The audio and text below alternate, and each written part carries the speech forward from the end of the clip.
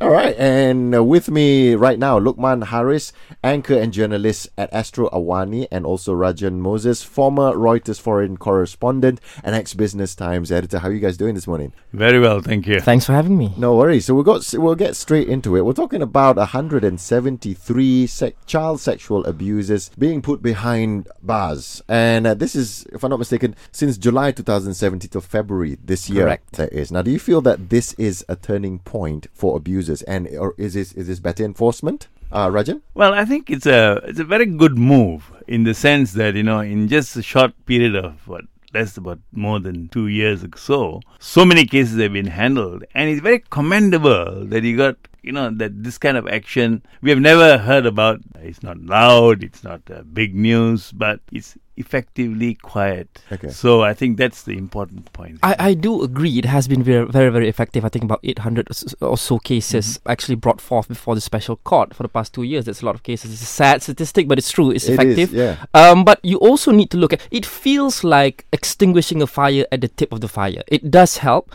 but it does not help the issue to solve the issue from the root cause. So the root cause of sexual abuse and even sexual harassment usually is the awareness. People, when they're harassed, they don't know whether to complain or to bring it forth to the authorities or not. Maybe they are ashamed. So a lot of these cases are still unreported. And I think the government also needs, besides establishing this court, which has been very effective and is very good, they also need to instill the awareness amongst children, amongst probably women, young women, maybe even young boys, to actually bring forth, put forth complaints, and also tell people if they have experienced such abuses. Only then, I think, will this be tackled at its root cause. So it lets people know that there is an avenue for you to go to if something happens like that to yes. you. You know what I mean? And how effective has the Special Criminal Court on sexual crimes against children been since its inception? Well, I think the number of cases speak for themselves, number one. Yeah. And number two, there are also fallbacks, like, going into the sessions courts to handle this matter, as we go along the way. It can happen, where you can get sessions courts intervening. And awareness also with judges trying to, be trained to handle these kind of matters. I think overall, my take is that this is a good start. It's not the end, it's the good start. And there's plenty more to happen. And I do agree with you, Luqman. Yes, you would need to look at the root causes. And that will happen, as we go along the way. Yeah, because a lot of these cases are largely unreported. Even not just sexual abuse, but also sexual harassment cases at work. But about 50% of cases brought forth by the court has been tried or convicted. So this is good. This is the first of its kind, the Special Court for Sexual Abuses. This is the first of its kind in Southeast Asia. But what we need to do more of, what we need to do moving forward is actually introduce this court for every state, like the normal courts. Right now, we only have one in Putrajaya and one in Sarawak, if I'm not mistaken. So for it to be more effective, we need to have one in each state. I believe we are well on the way. All right. Yes, we need to spread our wings when it comes to that. Absolutely, yes. All right. We'll still be with Luqman Hariz and also Rajan Moses after this. And at that time, we'll be talking more on the smoking ban that's been extended with focus on rural areas as well. Hang on for that at Lite. It's Sham here, sitting in for Shaz at Lite Front Page. With us still Luqman Hariz and also Rajan Moses. Now, the smoking ban, so at first it was a big hoo-ha. It was just an educational period until July, but they have extended that till the end of the year, and also with focus on rural areas. Now, guys, why is there a need for the extension? I mean, is it fair to say that people learn once it is enforced, Luqman? Look, I don't believe in this, Shab. I think I recall being on this show a few months back, discussing the need to actually have this grace period. I've never believed in it. If you remember, in 2016, the government introduced a law requiring people, all of us, to separate our trash at home. And that time, they actually gave a 6 months grace period. The same like this one, for us to, increase our awareness, learn, make it a habit. But where is that law now? Is people doing it? Are people doing it? I believe the same will happen here. I mean, it will just fizzle out and people will start smoking again in restaurants before you know it. I believe the momentum is very, very important. Don't kill it. Yeah, I've seen it, Rajan. I mean, I'm hanging out at Mama. At first, people are feeling all this bans. Not many people are turning up. But after that, people are starting to come in. But some would abide by the law. They take 3-meter step out and they would do it, but some don't. They just light up at the table. I think this is again another half measure, that at best, It's very Malaysian. It's a very enforcement kind of thing. And really, we got to draw a line here. If you're buying road tax for your car, if it's the law, they'll make sure you enforce it. Likewise, the smoking ban, we should follow the same thing. So let's not have half measures here. And every time we do it, it's a very Malaysian cultural thing. Yeah. The momentum and the hype around it is very important. A few months back, everyone was talking about it. Had you implemented it then 100%, I think it would be more effective. For great change to happen, we have to go through some pain. Rip the band-aid off right now instead of slowly doing it, right, and the thing will become infected. Do it. The great change will only come if you really, really buck up and you really go through the pain for us to make, I agree with you. Yeah, for us to really make this effective. Yeah, so the general thing is more like, whether you agree or not to the rules, the bans, the laws, as long as the law is there, you just have to abide by it. You have to abide by the rules and regulations. What are they for otherwise? All right, but okay, on a side note for this, what can we do to further increase awareness among the rural areas though? I think smoking, whether you're smoking in rural area or in urban city, it's the same thing. I don't understand why you want to have a different set of rule or morals or principles. Right? It's the same thing. You're taking a drag with a cigarette, and whether you take it in the rural area or you take it in your car, it depends. So. Look, all habits die hard, right? I mean, increasing awareness is all good. I'm all for it. But with some selected issues, I think that probably is not the most effective way. People might disagree with me. I don't mind that. But for a habit as, embedded as smoking, you cannot expect smokers after 20 years to suddenly have the awareness and the moral compass to actually, stop smoking and follow the law. So you kind of have to impose it upon them. So you really, really need to enforce it as soon as you announce it. There's no point having this grace period and then extending it some more. So it will fizzle out and people will say, tak apalah, it's okay. And then it will become norm again before you know it. Yeah, well, and then on another point, it's more like, the smoking ban is not just for the safety of smokers, but others as well. Others as well, yeah exactly. All right, so after this on the Lite Front Page, we're still with Luqman and also Rajan to be talking about the Sandakan by-election. Hang on for that at Lite. Lite Breakfast, you're with Sham this morning. On the Lite Front Page with us again is Luqman, anchor and journalist at Astro Awani, and Rajan, former Reuters foreign correspondent and ex-Business Times editor. So guys, there is yet another by-election happening soon. The Sandakan by-election, which is a 5-cornered fight. I don't know why a lot of people are getting into this. Probably they want to serve the community. But you can tell us, who are the candidates and who are the main contenders here? In my books, I think there are only two candidates. And that's Vivian and Linda, right? The PBS and the DAP. I've lost a bit of faith in this independence after looking at the last 3 or 4 other by-elections, and all you see is them getting 87 votes and 60 votes, and then I think let's get down to the real crux of the matter.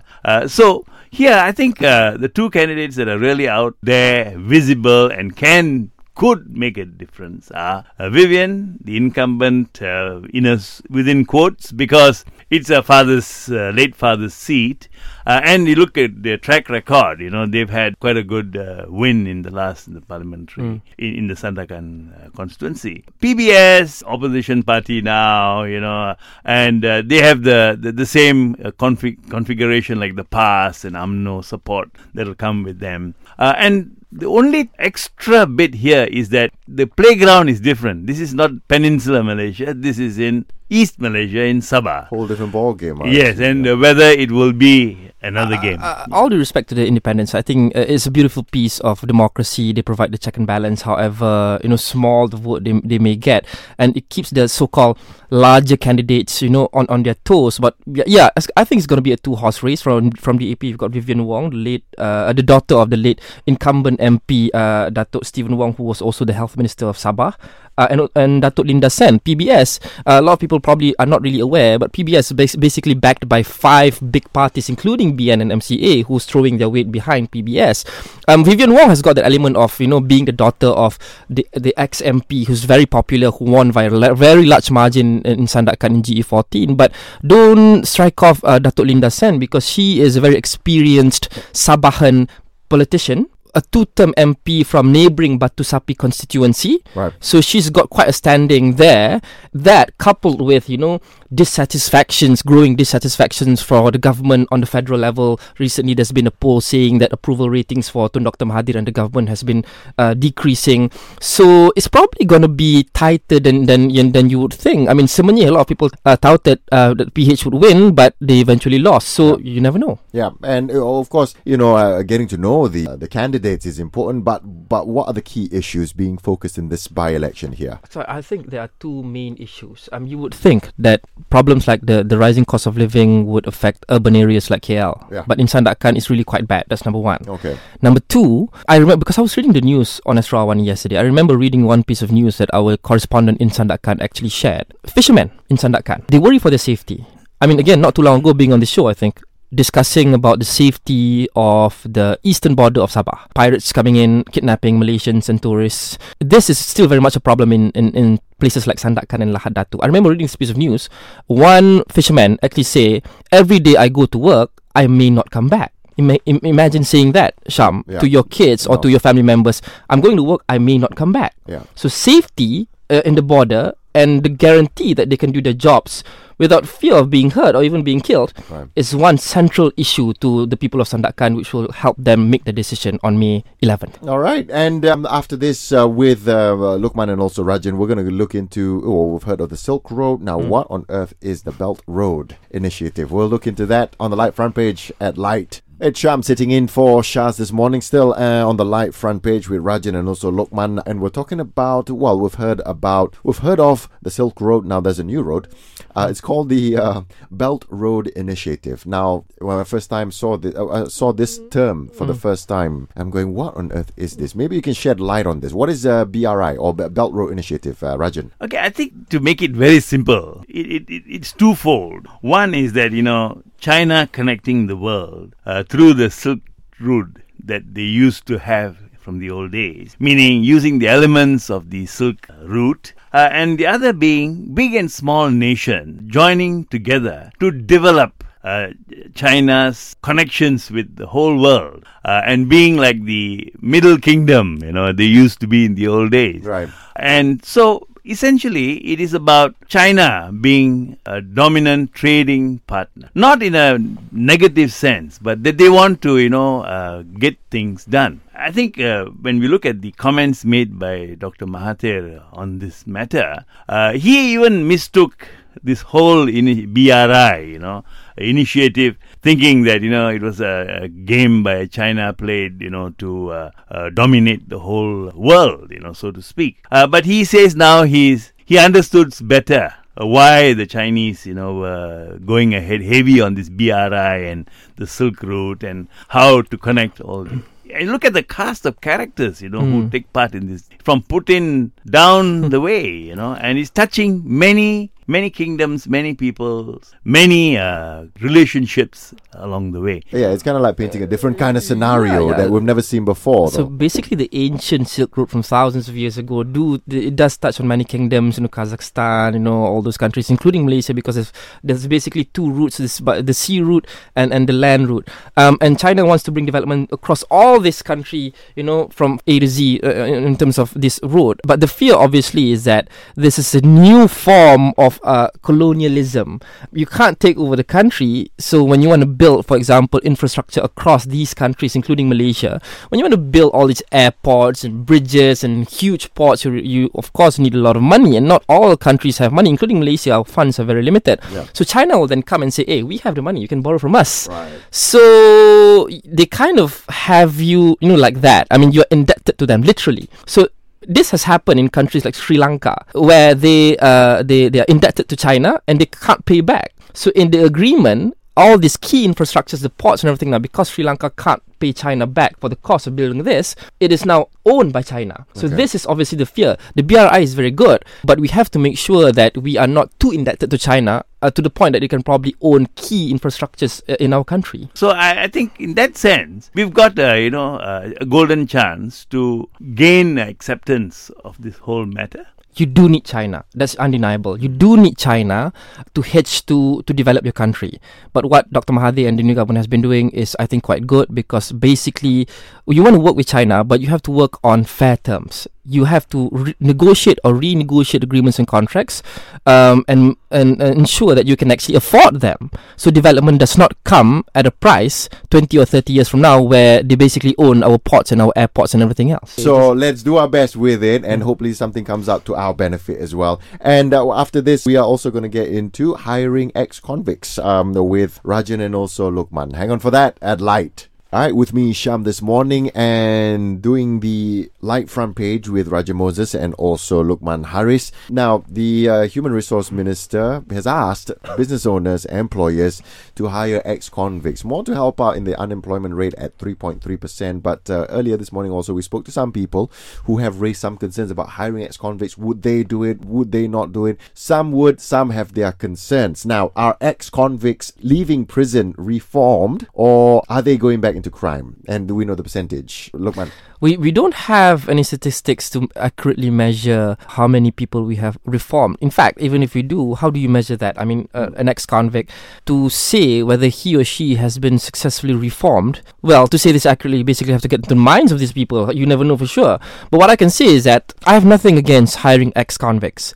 Life is all about second chances. I would not be here had it not been for the second or even third chances that I've gotten in my life. A lot of the successful people around the world today would have not been as successful as they are today or well known as they are today had it not been for second or third chances. We make mistakes. Everyone does. Whether it's the kind of mistakes that people make which are different. But everyone deserves a second chance. All right. And Rajan? I think the minister has sugarcoated it very well here. He says linking ex-convicts versus labour employment rate, yeah. Which I think is, a bit far-fetched here. I mean, if you look at the numbers, yes, convicts are a segment of society, but they're not so large enough to influence the rate of unemployment here. But the way convicts are treated has been not very good in the past. All you see is these guys, who are doing, they're cobblers, most of the time, or they're, involved in restaurants, or they're doing a security job. So, the convicts are really shunned and in limbo,